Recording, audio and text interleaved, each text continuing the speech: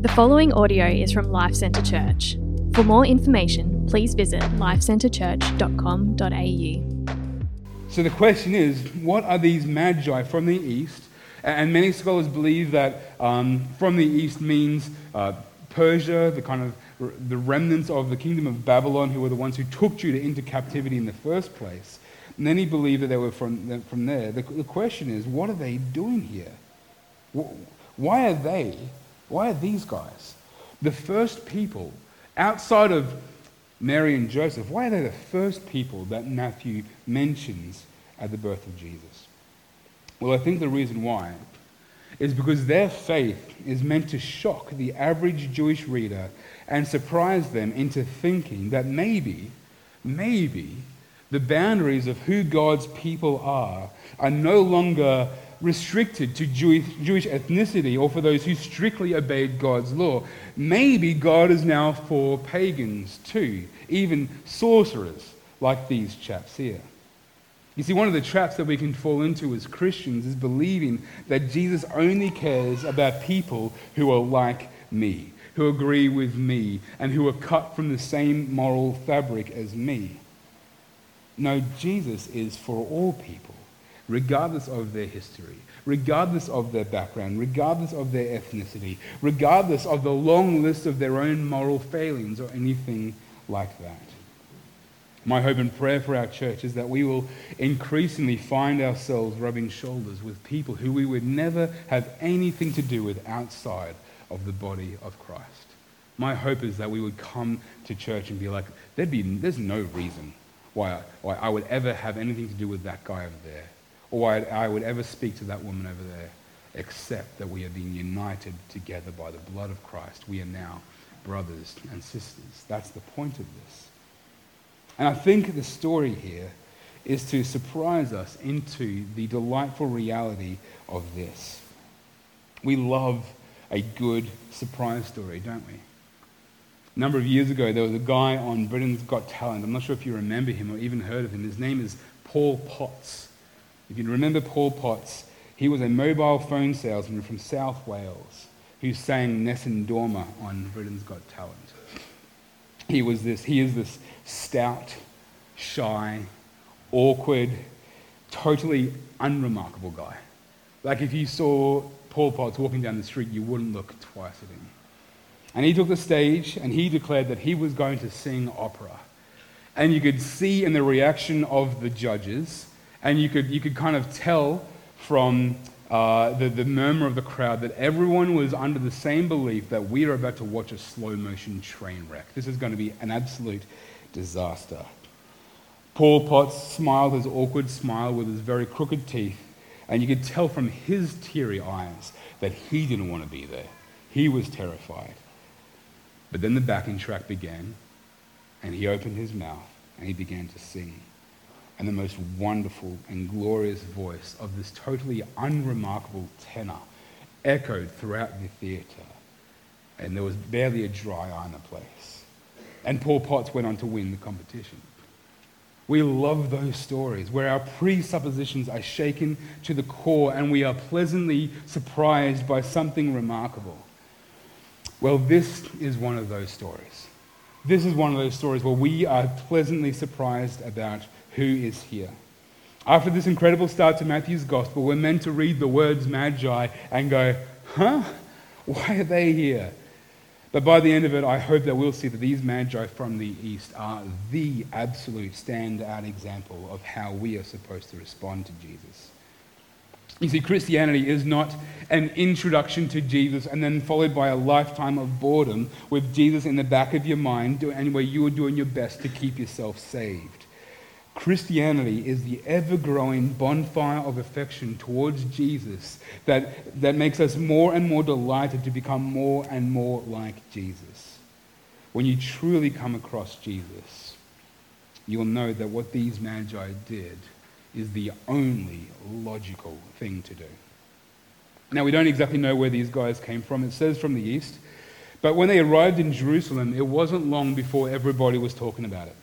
Verse 2 says that they came saying, "Where is he who has been born King of the Jews? For we saw his star at its rising and have come to worship him."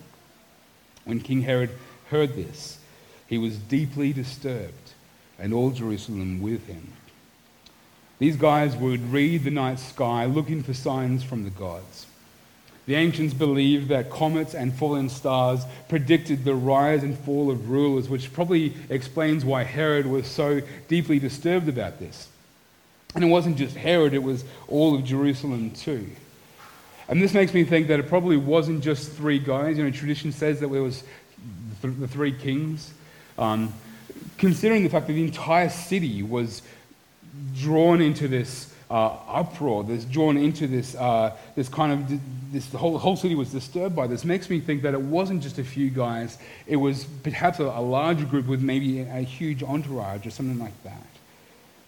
The entire city of Jerusalem was buzzing with agitation. So Herod assembled the chief priests and the scribes of the people, and he asked them where the Christ would be born. Where is this person? Herod knew enough of the Jewish religion to know that Israel was waiting for the promised Messiah. They were waiting for this Christ, a hero who would come and make everything right again. This is why he was inquiring about where he would be born. He was nervous. In Bethlehem of Judea, they told him, because of what was written by the prophet. And you, Bethlehem, in the land of Judah, are by no means least among the rulers of Judah, because out of you will come a ruler who will shepherd my people Israel. That's a prophecy from the book of Micah, chapter 5, verse 2, and it has obvious links to King David, who was born in Bethlehem and was not only a shepherd of sheep as a kid, but he also shepherded God's people Israel, as their ruler. It then says in verse 7 that Herod secretly summoned the wise men and asked them the exact time the star appeared. He sent them to Bethlehem and said, "Go and search carefully for the child. When you find him, report back to me so that I too can go and worship him." Now, if you're familiar with this story, you'll know that Herod is scheming. If he knows the exact time that the star appeared and the exact location within Bethlehem where this family was, he would also be able to identify and take care of this little boy. And when I say take care, I don't mean he's going to go and babysit him. I mean he's going to go and try and kill him. Killing was no problem for King Herod, as we're going to see next week. Once in a fit of rage, King Herod had his own wife strangled. On another occasion, he was deceived into thinking that two of his sons had committed a crime against him, and so he had both of those sons executed, even though they were both innocent. On his deathbed, he ordered another one of his sons to be executed. And it's also reported that Herod ordered that certain nobles in Jerusalem should be killed when he died, so that all of Jerusalem would be left in a state of mourning around the time of his death. He was awful. He was absolutely awful. It says that after hearing the king, these wise men went on their way. And there it was, the star that they had seen at its rising. It led them until it came and stopped above the place where the child was. I don't know the ins and outs of what it means to follow a star, but this made sense to these guys. When they saw the star, they were overwhelmed with joy. Entering the house, they saw the child with Mary, his mother, and falling to their knees, they worshipped him. Then they opened their treasures and presented him with gifts, gold, frankincense, and myrrh. And being warned in a dream not to go back to Herod, they returned to their own country by another route. These guys stand out not just as an interesting part of the birth of Jesus' life, but also as benchmarks for what the right and logical response to seeing the King of the universe is. You see, throughout this story, we see three things really clearly. Three things presented that are just throughout this story. Firstly, we see Jesus' right to rule as king. This is why Matthew juxtaposes King Jesus with King Herod so clearly here. Secondly, we also see the warranted worship of Jesus. The wise men wanted to get to Jerusalem. They wanted to follow the star because they wanted to worship this king. And thirdly, it foreshadows the death of Jesus. He would be the shepherd who would lay down his life for the sheep. And all of those things are there in this story, that he is the king, he is to be worshipped, and he is the king who's going to die. And each of those three things correspond to the three gifts that these wise men give. The gold corresponding to the kingship, the frankincense to worshiping him, and the myrrh to his death. So let's look at these three gifts. The first gift that is given is gold, and gold is the metal of kings. And the symbolism of giving this baby gold is that they are acknowledging this baby, this king's right to rule. They are acknowledging Jesus' right to rule. And what's striking here is that Matthew has already named King Herod in this story. There's already another king of the Jews. And Matthew is deliberately placing these two kings next to each other. He tells us straight up that this took place in the days of King Herod. Like, this is a big deal. This is treason, what he's kind of writing about here. And when the wise men show up in Jerusalem, their question is, where is he who has been born King of the Jews? He doubles down on this in verse 4, calling Jesus the Messiah, and then the prophesied ruler in verse 6. This whole section, this whole passage is about who is in charge, whose right is it to rule. Matthew's point is clear. Jesus is the true king. Herod is just a poser. You see, King Herod wasn't quite Jewish enough. In the eyes of the Pharisees and the Sadducees and the other religious sects that were there, he wasn't quite Jewish enough to be really considered a legitimate king. He had tried marrying into the right Jewish families and tried to do a bunch of things, but it wasn't enough. But he was familiar enough with the Jewish history to know of the Davidic covenant, that God was going to establish the rule and the reign of one of David's sons, a son of David, and that son would build a house for God. And so Herod set about doing a massive renovation project of the temple. It cost him a lot, and it took decades in order to finish it, and he did this in order to consolidate his power over Jerusalem, to try and convince them, I am this son of David that you've been waiting for. So what we have is a fake son of David next to the real son of David. And the wise men are legitimizing Jesus' right to rule over God's people with this gift of gold. They're saying, no, you're the king. You're the rightful ruler. And in the same way for us, there are false rulers, posers, who seek to establish rule over us. Think of the person who believes that they are nothing unless they have the best career. They have to do everything possible, whatever it takes to get that career. They're being ruled by that desire. They have to make sacrifices. They have to do whatever they can. They are being ruled by that desire. Or the person who thinks that way about being married, whatever it takes to have a spouse. They're being ruled by that desire. If it's overtaking you, if you're kind of getting to the point where you're going, I must have that, and everything else is secondary to that, then that's no longer a good thing anymore. That's something that is enslaving you. We can say the same thing about body image. If you believe that you're nothing unless you have a particularly shaped body, then no longer is that body a healthy thing for you now that you're being ruled by it. We can say that about lifestyle.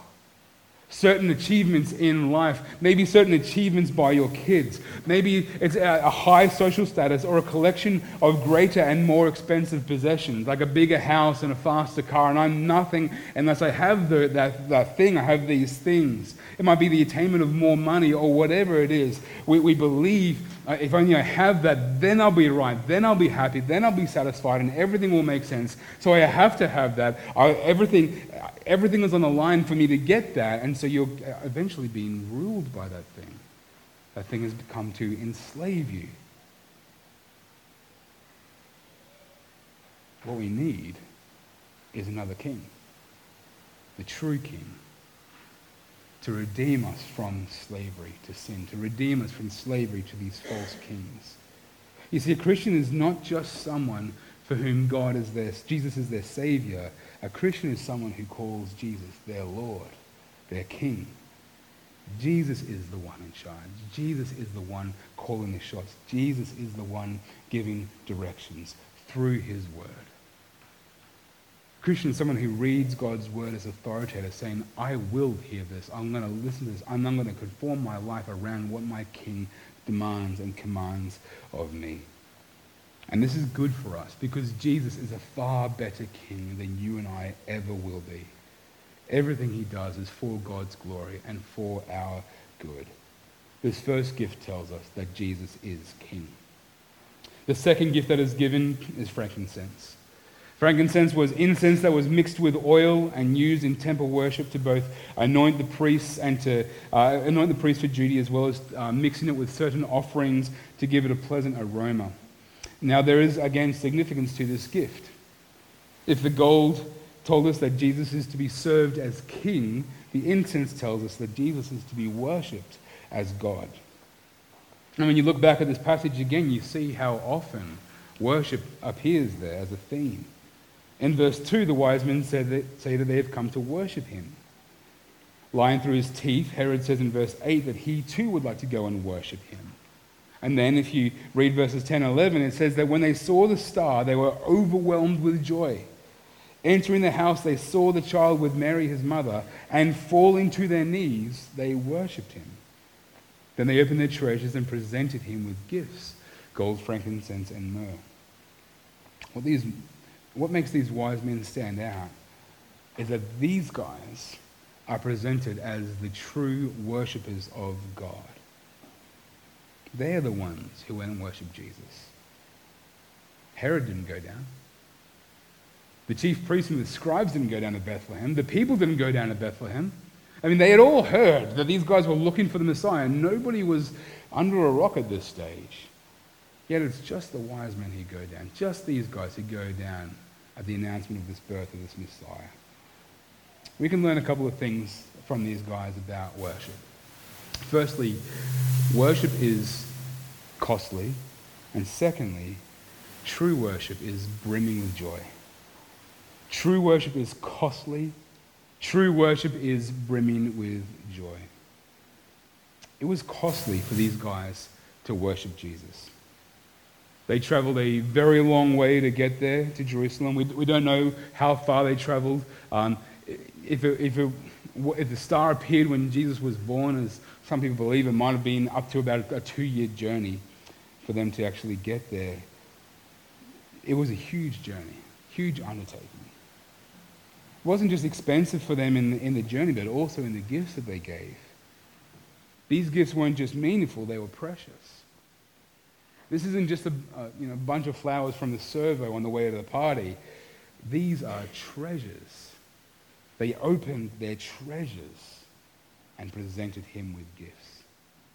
They gave freely, but at a great cost too. This is the nature of worship, whether we're talking about singing at church or obedience to God's commands or following God's leading or just overturning our life to Jesus. Worship, which is wholehearted devotion to God, is costly. If you flick forward to Matthew 16, you see Jesus talk about this in verse 24. He says, if anyone wants to follow after me, let him deny himself and take up his cross and follow me. Worshipping Jesus is about denying yourself and taking up your cross. It's a kind of death, a dying to self. It's hopping out of the spotlight and exalting and glorifying God. It's what John the Baptist did when he said of Jesus, he must increase and I must decrease. The poet T.S. Eliot captures the cost to this magi.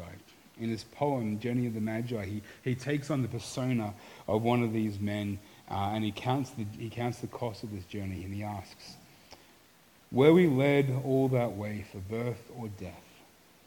There was a birth, certainly. We had evidence and no doubt. I had seen birth and death, but had thought they were different. This birth was hard and bitter agony for us, like death, our death. You see, true worship is costly. It's coming to God and overturning your life to him and saying, all of me for all of you. All of me for your glory. But denying yourself for the sake of glorifying God is not a dismal and hopeless dead end. No, denying yourself for the sake of glorifying God is the doorway to joy. Jesus says straight away in that Matthew 16 passage, "For whoever wants to save his life will lose it, but whoever loses his life because of me will find it." That's an incredible promise. That's a hard promise to trust in. Like, that's a massive gamble on Jesus, right? Like, that's what we're doing as Christians. We're going all in on him. We're going, I really hope this is true. The command to deny and to lose ourselves for Jesus is followed by this glorious promise that we'll find life in Jesus Christ alone. And the longer that I walk with Jesus, the more I learn that the things that I'm called to deny are the deepest treasures of which I am most reluctant to part from. But this is how we're called to respond to him, to open our deepest treasures to him. And this is the doorway to joy. Notice in verse 10 how it says that these wise men were overwhelmed with joy. Now that translation there softens that a bit too much. 4 Greek words went into that translation. This is a heavy phrase. It's literally, they rejoiced with a joy that is great and exceeding. They rejoiced with a joy that is great and exceeding. In other words, the starting point for their joy was great. That's where they started. They saw the star where it came to rest, and they started with joy, and then went from there. It's like this bonfire of joy. It just kept getting bigger and bigger. Can you imagine just how excited these guys were with every step they took? Like, they saw Bethlehem, they can see maybe the outline of the silhouette of the buildings that are there, and every step they just got a little bit more excited, a little bit more excited. And friends, this is how our worship should be. Our worship should be filled with joy, filled with this glorious wonder and anticipation. We are so excited to worship Jesus, so excited to glorify God. But what I'm not saying when I say that is that what we need to do is try harder to be happy. I'm not saying paint a smile on your face, because saying that is kind of like saying to my 12-year-old daughter, have a better attitude.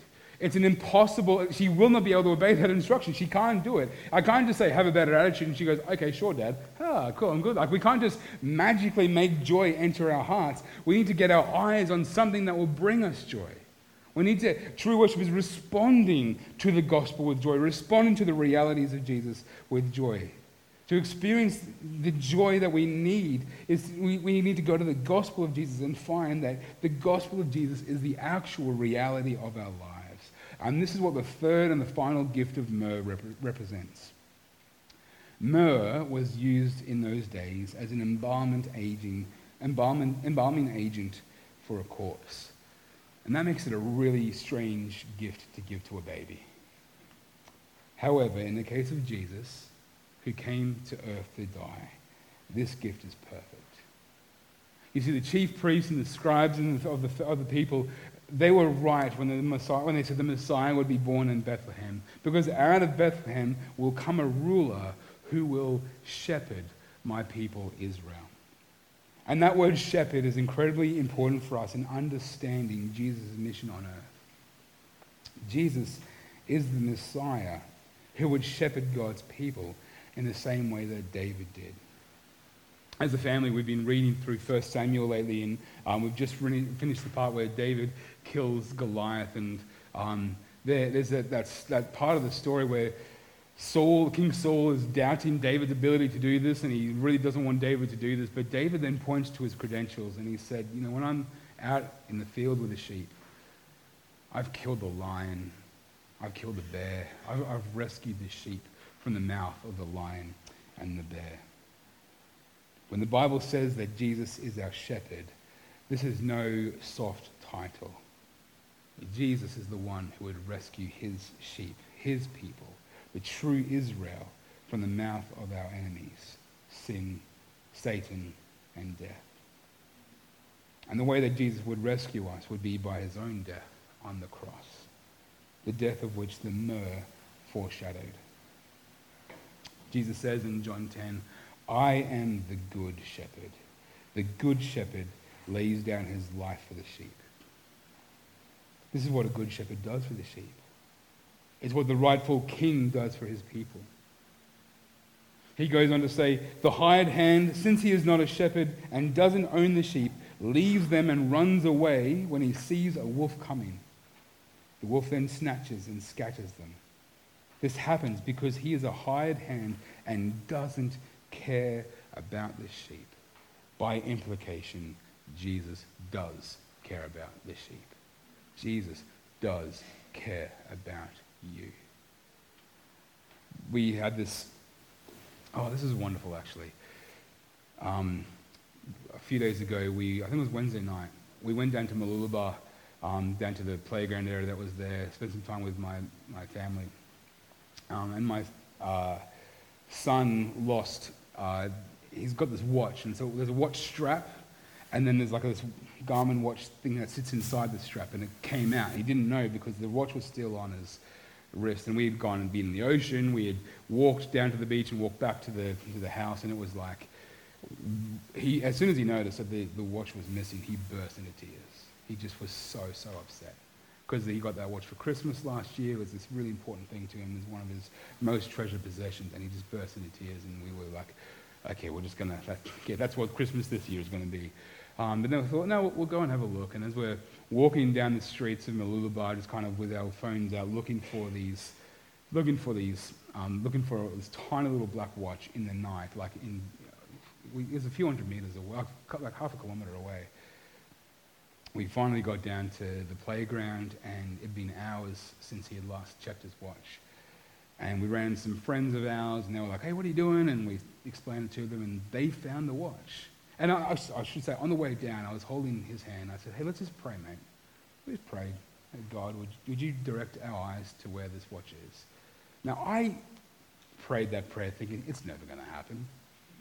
I hoped it would. But that's my failings as a dad, as a Christian. It's probably not going to happen. God answered the prayer. God cares. God cares how much that watch meant to my son. He cares about. We might come under the very false assumption that God would never care about this little thing. No, he does care. He really cares. He cared about that for an 8-year-old and a silly little watch. He answered that prayer. Praise God. See, Jesus is contrasting himself with anything else that we might trust in that will actually throw us under the bus when adversity comes. If we're trusting in a career for our joy, that career will have nothing for us when the day of adversity comes. If we're trusting that joy will be ours when we just reach a certain level of lifestyle, that lifestyle is silent on the day that we were told about the cancer. On the day where the relationship with our child is splintered. There are lots of nice things in this world, but they have nothing to say on the day of adversity. They are hired hands who don't care about the sheep. Jesus is the good shepherd who cares, who doesn't run away. He says again, I am the good shepherd. I know my own, and my own know me. Just as the Father knows me, and I know the Father, I lay down my life for the sheep. Out of God's deep, deep care for us and love for us, Jesus laid down his life for us. He is no hired hand who deserts us at the first sign of trouble. No, Jesus faced the wolf. He faced our death and took it on our behalf. You see, each one of us is actually meant to face the eternal consequences of our sin. It's the only just thing because of our rebellion against God. But Jesus, in his incomparable mercy and love towards us, laid down his life so that anyone who would trust in him, anyone who would believe in him, would not have to face the terrible torment of eternal death, but would have life in him. And to those who believe in him, Jesus gives them his righteousness in exchange for their sin. And we become righteous in God's sight. pardoned of all of our sin, forgiven of every act of rebellion against him, and made perfect in God's sight. How often do we resist our King? How often do we imagine him to be more of a cold, resenting, scolding king who is tired of us, fed up with us, wishing that he had never saved us? That's not Jesus. That's not our King. That's a lie from the pit of hell. He is the King. He came to die for us, to take the sword on our behalf. Receive it. Believe it as something that is absolutely true of you. Believe that the righteousness that you get from God is the most important thing about you. More important than your height or your eye color or your career or your family. More important than any of those things is the fact that Jesus has forgiven you of your sin and made you righteous in God's sight. Say that in your heart. I'm right in God's sight because of Jesus and because of him alone. Put it deep down into your heart and recite it every hour of every day, and you'll begin to experience the same kind of joy. Joy that is great and exceeding. Great, increasing, bulletproof, raging, uncontrollable fire joy. And we finish with a passage from Colossians chapter 2, verses 13 to 15 that sums up what we should be believing. Paul says, "And when you were dead in trespasses and in the uncircumcision of your flesh, he made you alive with him and forgave us all our trespasses. He erased the certificate of debt with all of its obligations that was against us and opposed to us, and has taken it away," as he's taken away our record of debt, by nailing it to the cross. He disarmed the rulers and authorities and disgraced them publicly. He triumphed over them in him. Jesus is our good shepherd who faced our greatest enemies, sin and Satan and death. And he took away our sin. Let that be our reality. Let that be the most important thing about us, and let that lead us into great joy. Let's pray. Thank you for listening to this podcast from Life Centre Church, located on the Sunshine Coast. We exist to make, mature, and multiply disciples and communities that depend upon, declare, and display the gospel of Jesus Christ in all of life. If you would like more information about us, please visit lifecentrechurch.com.au. We provide our podcasts free of charge. Please feel free to download the content and share it with others, but please do not edit or alter the content in any way without the written permission from the leadership of LCC.